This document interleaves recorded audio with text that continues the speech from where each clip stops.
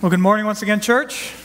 Good morning. It's always a joy to sing and give and pray in worship, and now we have the privilege of hearing from God's word in worship.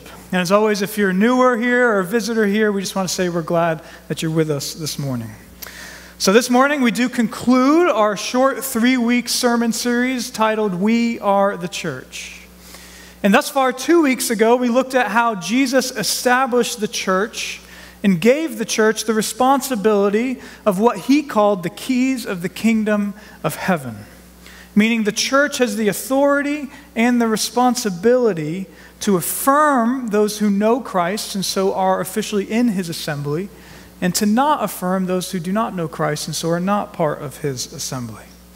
And so that was 2 weeks ago. And then last week, we saw that this idea of official church membership isn't something we just make up, but it's biblical. And especially we saw that it really matters. All because this is how God has designed for you to live out and grow in your Christian faith in a local body of Christ, a local flock, a local church family. So that was our last 2 weeks, which brings us now to this final week. And so with all of that covered, now as we finish our series, this week we're going to get the most practical. Because as you can see in our sermon title, the overarching question that we'll be asking this morning is, okay, with all that said, so now what does it mean for me to be a member of a local church? And throughout this series, we've been talking about it here and there, but this week we're really going to dig into it from God's Word. And of course, since we are revamping membership here at ECC, we will be applying most of this to our church here. But even though that is true, I hope you'll see that these things that we'll be talking about aren't special to our church or our way of doing things. Instead, I hope you see that these are true from God and His Word. And so they apply whether you'll be a local church member here or somewhere else. But that then brings us to our roadmap of how we're going to be going through God's Word together this morning. And for this, I encourage you now to actually look at that handout that should be in your bulletin called ECC Membership Agreement and Commitment. Because this will be a sort of outline of where we're going in God's Word this morning. So go ahead and pull that out of your bulletin. If you didn't get a bulletin, it will probably be helpful for you to have one of these. And so it won't be awkward. Go ahead and feel free to go back and get one right now if you want. Because although you won't need one of these per se to follow along this morning, it will probably be really helpful. But the reason I direct you to this sheet is because this is basically a biblical answer, a summary to the answer, what does it mean for me to be a member of a local church? And not only that, but this ECC agreement and commitment is what each one of us will fill out if we either want to reaffirm our membership or join here at ECC. And so for this morning, what we'll do is cover the main ideas here on this sheet. And to be clear, we do this in a sermon not because we just want to go over a sheet or anything like that. Instead, it's because, as I hope you see, each bullet point of agreement or commitment here comes from God in His Word. And now we won't have time to go to each and every one of these, but we'll be looking at the main passages together.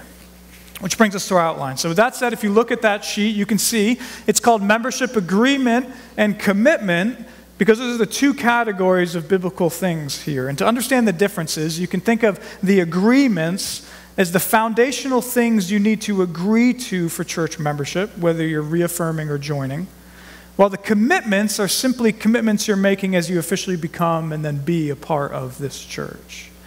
And so with that said, for our outline just this morning, we're going to spend our time mainly in the agreement section, and then we're going to conclude by briefly looking at those commitments. And we do this once again because the agreements are the foundational biblical things that allow you to join and be a member of a local church, while the commitments are more like responsibilities that conform to your membership. And so that said, we'll therefore have 3 major sections this morning in our message. 3 major sections, one for Agreement 1, one for Agreement 2, and one for Agreement 3. And we'll be going to the Bible verses that correspond with those agreements. And then as we close this morning, we'll briefly look at those commitments. And then it'll be an important time for us as we talk about where we're now going as a church from here on out with the series finished. And so that's our outline for the morning. But now with that said, let's begin our first section together. And this one is really the primary agreement and even qualification, if you will, for church membership. And if you want to boil it down, if you want to think of it this way, the primary agreement in the Bible and qualification for being a member of a local church, whether it's this church or another church, is that you truly trust Jesus Christ in the gospel. You really trust Jesus Christ in the gospel. It's that simple. Or as that first agreement says right away in bold, quote, I am a Christian. And to see this in God's word, we're going to look at 1 Corinthians 15. But before we do that, if you want to look down at your sheet in the first agreement, we'll read it. It reads like this. I am a Christian. I believe in the triune God, Father, Son, Holy Spirit. I trust in Jesus Christ as my Lord and Savior. He was born of a virgin, performed miracles, lived a perfect life, died for my sins, physically rose again on Sunday, ascended to the right hand of the Father, and is coming back to judge the world and save his people. And so that's the agreement. And as you can see, this is essentially just the basic gospel. And notice, though, there is some specific information there about the virgin birth, about miracles, about a physical resurrection. And that's because there are some people today who will say they follow Jesus, but then don't really believe in the historical God-man Jesus. That Jesus really was God, is God, that he did genuine miracles, that he rose physically on Sunday. And so that's there because the truth is, if someone doesn't believe those essential things about Jesus, we have to say biblically that they're not trusting in the real Jesus. They're not believing the actual gospel. But besides those details, as you can see, this is just the basic gospel. Jesus came, died for my sins, rose, and is coming back one day. And so that's the primary agreement. But now to see that that's primary in God's word, let's now look at 1 Corinthians 15. Look down in your Bibles, 1 Corinthians 15. We're going to start in just verses 1 and 2. Now I would remind you, brothers, of the gospel I preached to you, which you received, in which you stand, and by which you are being saved, if you hold fast to the word I preached to you, unless you believed in vain. And so as you can see, Paul wants to remind this local church in Corinth about the gospel. And remember, this word gospel just in the original language means good news. And so in basic, the message of Christianity in itself is simply the news about what Jesus did in history for sinners. But with that said, what you can also see in verses 1 and 2 here is that Paul doesn't just want to remind them about the news itself, but along with that, he wants to remind them that as Christians, what they did with this news is that they received it, that they presently stand in it, that it's saving them, and finally that they're holding fast to this news. And all that then is the basics of what it means to be a Christian. Being a Christian is one, knowing the gospel of Jesus Christ, and two, it's an individual having really started to believe and receive the gospel in the past and still holding fast to that gospel now. And that's why, by the way, that last phrase there in verse 2, unless you believed in vain, is actually pretty important. Because the question of 1 Corinthians 15 here and the primary agreement of membership isn't just, have you trusted in Jesus in the past? I mean, and that might be an important question, but the problem with just asking that question is biblically someone can say that they believed in the past, but have, quote, believed in vain. And so the better question is not primarily about our past. Instead, the question is, do you trust Jesus now? Do you stand and live in this gospel now? Do you hold fast to Christ now? That's really the question. Because if you don't, then really any past belief doesn't matter for right now. But on the other hand, if you do, then you truly are a Christian, all because you simply trust Jesus Christ. Which then brings us to what we're trusting in that Jesus did. And we'll quickly look at this in verses 3 and 4. Look down at your Bibles. For I delivered to you as of first importance what I also received, that Christ died for our sins in accordance with the Scriptures, that he was buried, that he was raised on the third day in accordance with the Scriptures. So as you can see, that's a quick summary of the gospel. It doesn't include every little detail, but it's the basics. Jesus came, died for sins, was really buried, and really rose again. And notice in verse 3, in God and his word through the Apostle Paul calls this of first importance. And that's why this is the primary agreement for church membership and for what defines you as a follower of Jesus Christ. And so that's the first agreement. I am a Christian. And this means, to be clear, that being an official member of a local church then really isn't that much about you or me at all. Because the foundational question of church membership, let's be clear, isn't how strong of a Christian are you? It isn't, are you a good enough Christian? It certainly isn't, how will you be a blessing to this church? Or anything like that. Instead, biblically, it's simply, are you a Christian? Do you believe the gospel? Do you trust Jesus Christ right now? And it is this also that unites us as a church as well, because although we may have different backgrounds and giftings, all in all, what is a local church? It's essentially a gathering, an assembly of individual people who truly, by the grace of God, trust Jesus Christ in the gospel right now.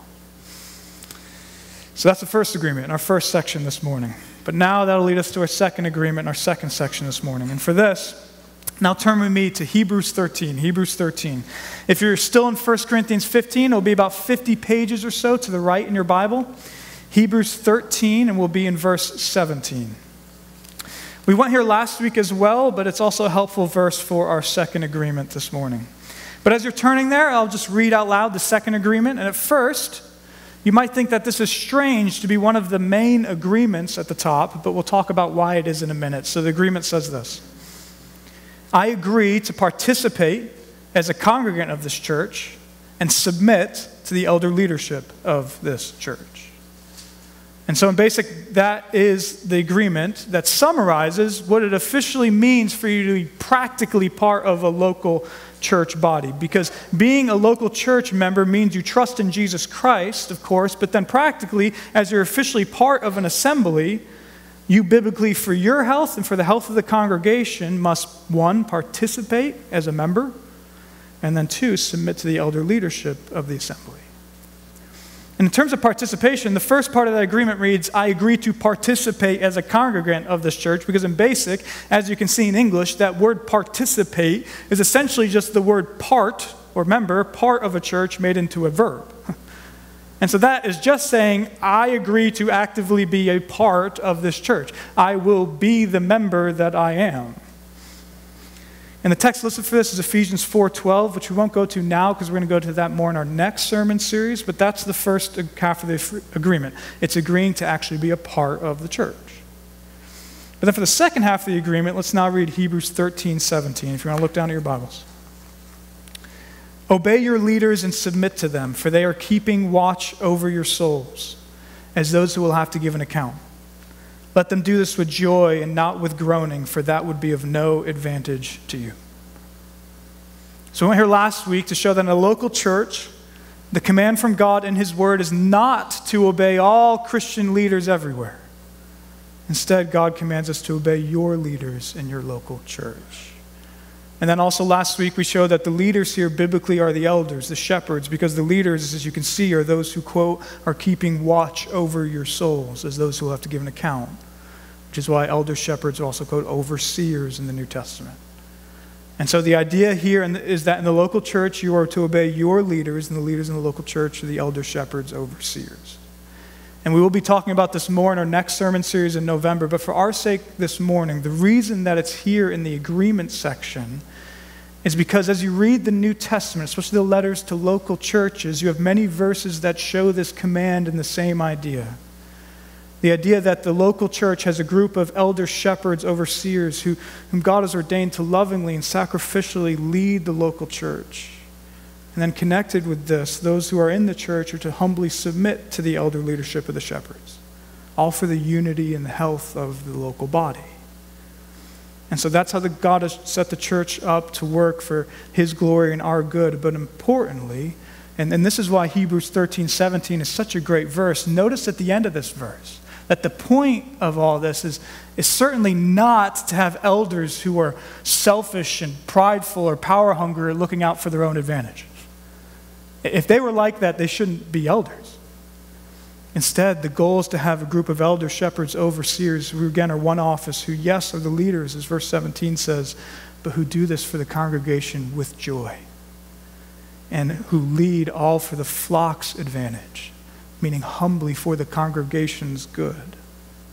And so that is agreement number 2. And again, we will talk about this next in our sermon series coming up in November, the Lord's work and the Lord's way, especially because although we do not have that group of shepherds right now, I'll be talking more next month about how I'm praying about, talking to, and training certain men who I really believe may be godly, Bible-minded, able to teach leaders who, Lord willing, would be a blessing to lead this church alongside me as a senior pastor, all for the unity and health of our local church. But again, we will be talking about that more in November. But that's the second agreement, which finally leads us to our third and the last of the agreements. And this agreement is simply about baptism. Baptism. And as you can see, there are 2 options concerning if you want to reaffirm your membership or become a member here at ECC. 1, I have been baptized, or 2, I want to be baptized. And so this agreement essentially makes baptism a requirement for membership. Either you have to be baptized or you will need to be baptized before you reaffirm or join here. And I know that may sound confusing, new, surprising to some of you, but the reason this is here is not because it's my opinion or anything. Instead, as I want you to see from yourself, I think this is actually quite clear in the New Testament that this must be a foundational agreement. That's why almost all Bible-believing churches do make baptism a requirement for membership. But again, I don't want you to take my word for this at all. Instead, I want you to see from God himself in his word that I think we have no other choice to make baptism a requirement for membership. And then after we do that, we'll talk about what baptism actually is for a little bit. But to show you why this must be an agreement here, one of the 3 agreements here, we'll go to 3 New Testament texts together, 3 texts.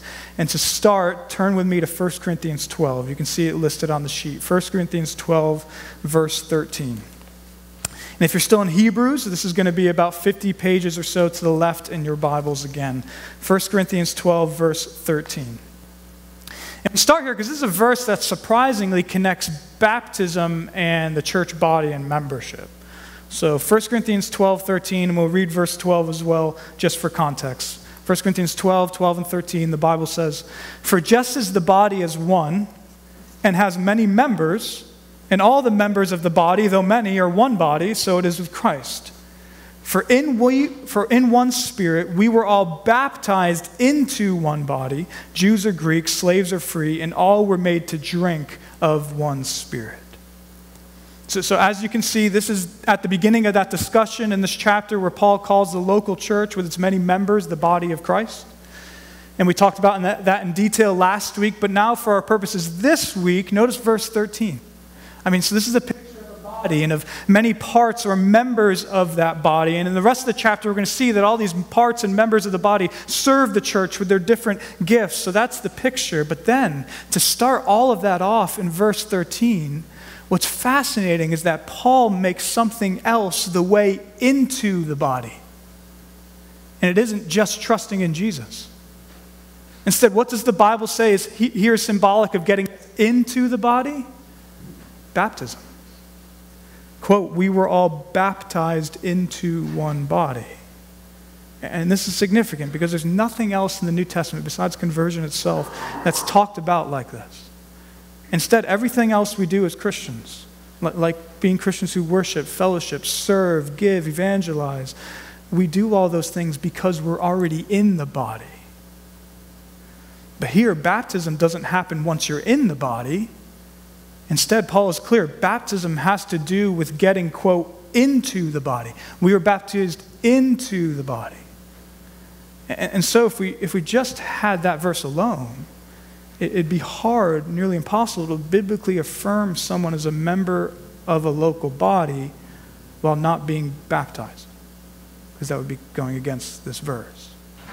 And so that's 1 Corinthians 12, verse 13. And yet, I still know that this emphasis on baptism may sound confusing, especially since we said like 5 minutes ago that the primary qualification for membership is mainly being a Christian.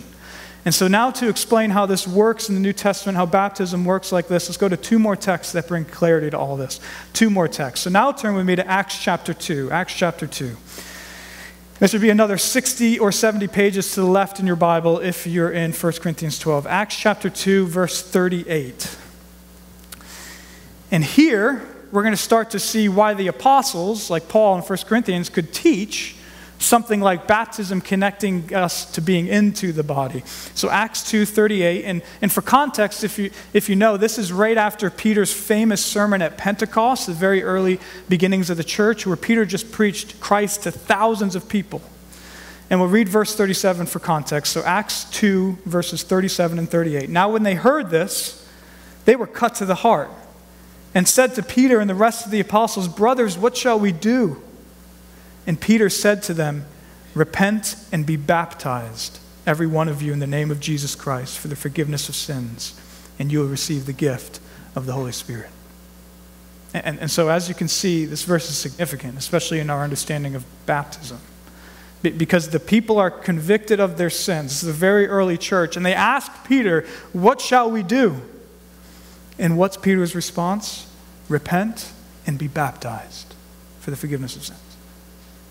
Now, there's two ways of understanding this. And one is biblical and consistent with the rest of the New Testament, while the other is scarily wrong and honestly very hurtful to many people. And as for the wrong way to understand this, it'd be reading this and then saying that it's baptism itself that makes you a Christian.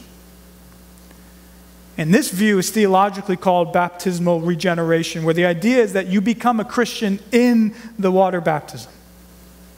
And this is believed, unfortunately, by the Catholic Church and many other church traditions. But here's the big problem with that. In the rest of the New Testament, we just don't get that idea at all. And even as you can see in Acts 2:38 from Peter's lips, we don't get that idea at all. Because even listed before baptism is repentance, which is the flip side of faith. And so to say that baptism itself makes you a Christian is not biblical. And not only is it not biblical, but as I said, it has led many astray, because instead of really trusting and loving Jesus for their salvation, people believing this can start to think that their baptism is what gives them salvation. And so that is the wrong way of interpreting what Peter says here. But the question still is, then how do we read this? Right? Because you can see it for yourself. Peter does say, repent and be baptized for the forgiveness of sins. So what do we make of that? And to answer that, we can use the rest of the New Testament. And what we see in the rest of the New Testament is that baptism is incredibly linked with conversion, even though it isn't actually what converts you at all. Or to say it another way, what we see in the New Testament is that coming to Jesus and being baptized for Jesus are closely connected. Now, this does not mean that if someone isn't baptized, they can't be saved. And we know this because, for example, the thief on the cross was saved even though he was never baptized. But yet, overall, what we see in the New Testament is that coming to Christ and baptism are closely connected. And so, that's why Peter can say, repent and be baptized for the forgiveness of sins. Not because baptism brings about the forgiveness, but because the basic response to the gospel in the New Testament is repent and believe and be baptized. And thinking back then to what Paul said in 1 Corinthians 12 about baptism in the body of Christ, this is also why he can say that baptism is connected to somebody coming into the body. Because once again, in the New Testament, the idea is conversion and baptism are just closely linked. Which brings us to our final text to confirm all this. And for this now, finally turn with me to Matthew 28. Matthew 28. If you're in Acts 2, this would be about 90 pages or so back to the left in your Bible. Matthew 28, verses 18 through 20. And here we hear from Jesus himself. This is Jesus' famous Great Commission. At the end of the Gospel of Matthew, he's risen from the dead. And as we read it, notice how our Lord emphasizes baptism. Matthew 28, verses 18 through 20, the Bible says this. And Jesus came and said to them, all authority in heaven and on earth has been given to me. Go therefore and make disciples of all nations, baptizing them in the name of the Father and of the Son and of the Holy Spirit, teaching them to observe all that I've commanded you. And behold, I'm with you always to the end of the age. And so as you can see, the central verb in this Great Commission is that verb, make disciples. And this means that according to the risen Jesus here, one of the main things, the main thing about what we're to do as his followers is make disciples, and often we get that. But then the question becomes, but what does Jesus himself say is involved in this making disciples? And in these verses, you can see our Lord's answer. Only two things. So make disciples, but how? Baptizing them and teaching them. That's it. And so all that being said, that's why agreement 3 is here. All because according to the Bible, you just saw it for yourself, we are baptized into the body. Well, nothing else in the New Testament says it brings us into the body. And then because closely connected to our conversion is baptism, we are even commanded to repent and be baptized. And then finally, because Jesus himself defined his disciples as those who were baptized and taught. And very practically then, this all means that if someone wants to join a local body without baptism, we'd have to say it's going against God's word. It's not that it's going against an ECC rule or anything. Who cares about that? Instead, I hope you see from God and his word that trying to be a local church member without baptism would be wanting to be in the body without doing the thing that represents you getting into the body. Or perhaps more importantly, you'd be saying you trust Jesus while just disobeying the command to repent and be baptized, and especially it'd be going against what Jesus himself says is one of the two things that makes his disciples his disciples. And so that's agreement number 3. But importantly, as you can see, the reason there are 2 checkbox options on this third agreement, with one about wanting to be baptized, is because my hope and prayer on this, especially after today and us doing this series and revamping church membership, is that this will lead to many of you who for some reason or another just haven't been baptized to being baptized. Because that would be a beautiful thing for us as a church and for all of us. And on this, let me just say that if all of this, I know after all that talk about baptism, is still sounding strange to you, and especially if this talk about baptism after seeing those agreements is sounding surprisingly us-centered or work-centered, it may be because you have a slightly wrong view of what baptism actually is. And I bring this up first to encourage you, especially if you're sitting there and you haven't been baptized and you're a little afraid of being baptized. But I also bring this up because this connects to something that has been taught for some time in evangelicalism, but which honestly is not very biblical. And this is the teaching and the idea that we do baptism because baptism is a declaration of your faith. The idea that when someone is being baptized, they're proclaiming their faith. But to be honest, although that's become a really popular teaching, it really isn't that biblical. And importantly and practically, if you think of baptism like that, then baptism in your mind will be more about you doing something and proclaiming your faith. And if that's the case, then of course you may think it doesn't really matter that much if you're baptized or not. All because, you might think, why do I have to get up there and proclaim my faith to everyone? But again, that's really not the Bible's way of talking about baptism, and here's why. So baptism in the Bible isn't talked about as a symbol of your or my faith. Instead, baptism, church, is a symbol of Jesus and the gospel. It really is. It's a symbol of sins being washed away, Acts 22. It's a symbol of participating in the death and resurrection of Jesus Christ, Romans 6. It's a symbol of being delivered by God, 1 Peter 3. And so the New Testament is clear. Baptism is a symbol of the gospel. It's about the gospel. And in fact, both New Testament ordinances are. That's why Jesus gave it to us. The Lord's Supper is a symbol of the cross, of the body and blood of Jesus, and we take it continually to continually remember the cross. And then baptism is a symbol of the gospel too, of how we're once and for all washed of our sins and delivered through the resurrection of Jesus Christ. And so I know we're spending some time on this, but I hope you're now starting to see that this makes a lot more sense for why the Bible, for why Jesus so emphasizes baptism. Because this means that Peter getting up there on the day of Pentecost and commanding people to be baptized, and Paul emphasizing baptism into the body, and Jesus having this plan for all of his disciples to be baptized, it means that all of those texts are not about you or I or any individual getting in front of people and putting their faith on display. That's not it. That's not the point. Instead, it's about, yes, an individual believer standing in front of people and being baptized. But more importantly, in that moment, it's simply about God using that symbol to declare the beauty of his gospel. And this means that if you've been a Christian for a while and yet for whatever reason haven't been baptized, you don't have to feel that your baptism is off because you've had faith for a while and yet now you're proclaiming your faith. Because that's not baptism. It's not about proclaiming your faith.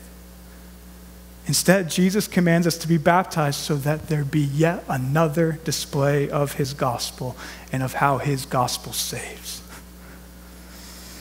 And so in this way, every single baptism is simply a beautiful symbol, a testimony not to your faith or who you are, how long you've been a Christian.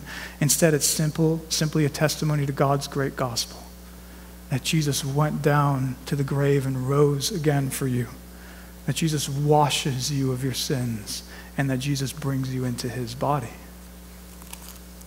And so with all that said, this does mean that if you're here and you either want to reaffirm or join this church here at ECC, yes, baptism biblically is a requirement. But importantly, as I hope you're now seeing, although it is a requirement biblically, this is not meant to be a burden. Now again, it may feel like a burden if you think that your baptism is about you getting up there and showing everyone who you are in your faith. But that's not biblical. Instead, your baptism will simply be a beautiful display of the gospel, of how Jesus and his gospel washes and saves. And that's why, again, I pray that this sermon series will lead to many of you wanting to be baptized. I've already had 1 or 2 people ask, but I'm hoping there's many more who check off that box on these forms also, that the beauty of Jesus' gospel might be put more on display. And so those are then the 3 agreements. And so to be a member here, foundational to everything else, is reading these and honestly agreeing to them. To say that you are a Christian, to agree to participate as a congregant and submit to the elder leadership here, and finally to have been or to soon be baptized. But now as we come to a close, let's look briefly at those commitments there on the sheet, and then we'll finish by talking about exactly where we are going as a church from here on out. So look at those commitments. There are 8 of them there, all with Bible verses in support. And if we had more time, we would go through each one of them and the Bible verses about these. But for our sakes this morning, just what we're going to do now is we're going to quickly go through each one of them, explaining them briefly. Yet I do want to say that although we'll go through this kind of briefly, if you want to take more time later on to go through them, that might be a good idea to do so. But with that said, let's now begin with the first commitment. It reads like this: I commit to gathering frequently to worship on Sundays with this church. And so this is the first commitment listed because apart from this, you can't be participating as a part of a church, because remember, the word church literally just means assembly. And so this commitment, you're committing to assembling with the assembly, and that reference verse there in Hebrews 10 says that we should not neglect to meet together. Then moving on to the second commitment, it reads like this: I commit to ECC being the local church body where I worship and serve with my gifts. So we've now covered this a few different ways, but practically this means that as you join a local body, you should be praying about and thinking about how you can serve the body. Now this might be in many different ways. It doesn't have to be through some official church thing. It could be thousands of things. But either way, the commitment here is to serve and build up this local body. Which leads to commitment number 3. It reads, I commit to seeing this church family as my brothers and sisters in Christ. And this is building off last week again, because the idea here is to really see and recognize that we are a family, a local family, that we're brothers and sisters in Christ. Which leads to commitment number 4. I commit to loving those in this church, obeying the one another commands in the New Testament, aiming for comfort, restoration, and peace, seeking to rejoice with those who rejoice and weep with those who weep. And so this is a practical result of seeing each other as brothers and sisters in Christ. We're to really love one another in these ways. Which leads to commitment number 5. I commit to praying for this church and those in it. And so not only are we committing to love one another, but since God hears our prayer as part of being part of a local assembly, it's to striving to actually pray for one another. Which leads us to change directions a bit in commitment number 6. I commit to seek to give financially to this church for the furtherance of the gospel in this community, this city, and unto the ends of the earth. Now, notice here, the command is I commit to seek to give. And that's intentional, because I want to be clear. There is nothing in the New Testament that commands you to give X amount to your local church. Instead, what the Bible talks about is, one, Jesus talked a lot about money more than any other topic. Two, the Bible talks a lot about generosity. Three, the Bible talks a lot about the blessing of giving. And four, the Bible talks about this plan of Jesus's and the importance of the local church. And so with all of that said, we as a church, as a Bible-believing church alone, will never command that you must give X amount to this local church. That's just not from God and his word. But what is commanded as a Christian is to seek to be generous, hospitable, and committed to a local church. And importantly, as the Bible says, if we give, we'll be happier because it is more blessed to give than to receive. Which finally leads to the last two commitments. We'll read these together since we already talked about them earlier in the message. I commit to submit to the elder leadership of this church, to the direction and teachings, praying for them, loving them, and not causing disunity by stirring controversy. I commit to participating in the congregational responsibilities of affirming or not affirming memberships and of approving elders and deacons. And so this is about submitting to the elder leadership and participating as a congregant. And the reason these are mentioned here once again is because these are foundational agreements you make as you're first reaffirming or joining, and they're commitments that you'll continually have as you are a member of this church. And that then is our agreement and commitment. And that really is the overarching question, or overarching answer to our question, what does it mean to be a member of a local church? Each local church may say these things slightly differently, but biblically, that's really all it is. It's agreeing to these basic things, and then it's being a committed member of a local body. And so that's really our message from God's word this morning. But now, if you'll give me just a few more minutes, now we'll talk about where we're practically all going from here on out as a local church at ECC. Because as we've been saying, now with our series covered, now as a church, what we're all going to do from here on out is one of three things. One, you can reaffirm your membership here at ECC. Two, you can decide to become a member here at ECC. Or number three, you can do neither of those things and so will not be a member here at ECC. And as a reminder, especially as we saw last week from the Bible, if you do know Jesus, we can say from God in his word that he does want you to be a member of a local church for your good and his glory. But which local church is for him to guide you? But if it is here, we as a church are now completely refreshing our membership list, and we'll each now reaffirm or join using this agreement and commitment. And how we'll do this, it's simple. First, notice that each and every person reaffirming or joining will need to fill out a form. And that is simply because, as you remember, this is from Jesus' idea with the keys of the kingdom, part of our responsibility of a local church is to do this with each individual in the church, each confession of faith, to affirm those who know Jesus now and are part of his assembly here. And so we practically do this by each of us honestly agreeing to these things. But then practically concerning how to fill this out and hand it in, you can see at the bottom of the sheet, there is this 3 ways to fill out and hand in the agreement and commitment. If you want to look at that, and the first is to physically fill this out and hand it to me as the pastor, and I do encourage you to hand it just to me so it doesn't get lost, and these will be in the foyer for a few weeks. Then the second way will be to also physically fill this out, but then you can take a picture with your phone, and you're welcome to email it to me. You can see my email there. Or third, and this will probably be the easiest for most of us these days, a link to a version of this agreement and commitment is available right now online at our website, ECCStamford.com. Just go there and click on the membership in the top bar, and you'll find a link to fill this out. And then, once you fill it out and hand it to me or submit it online in time, I will follow up with you.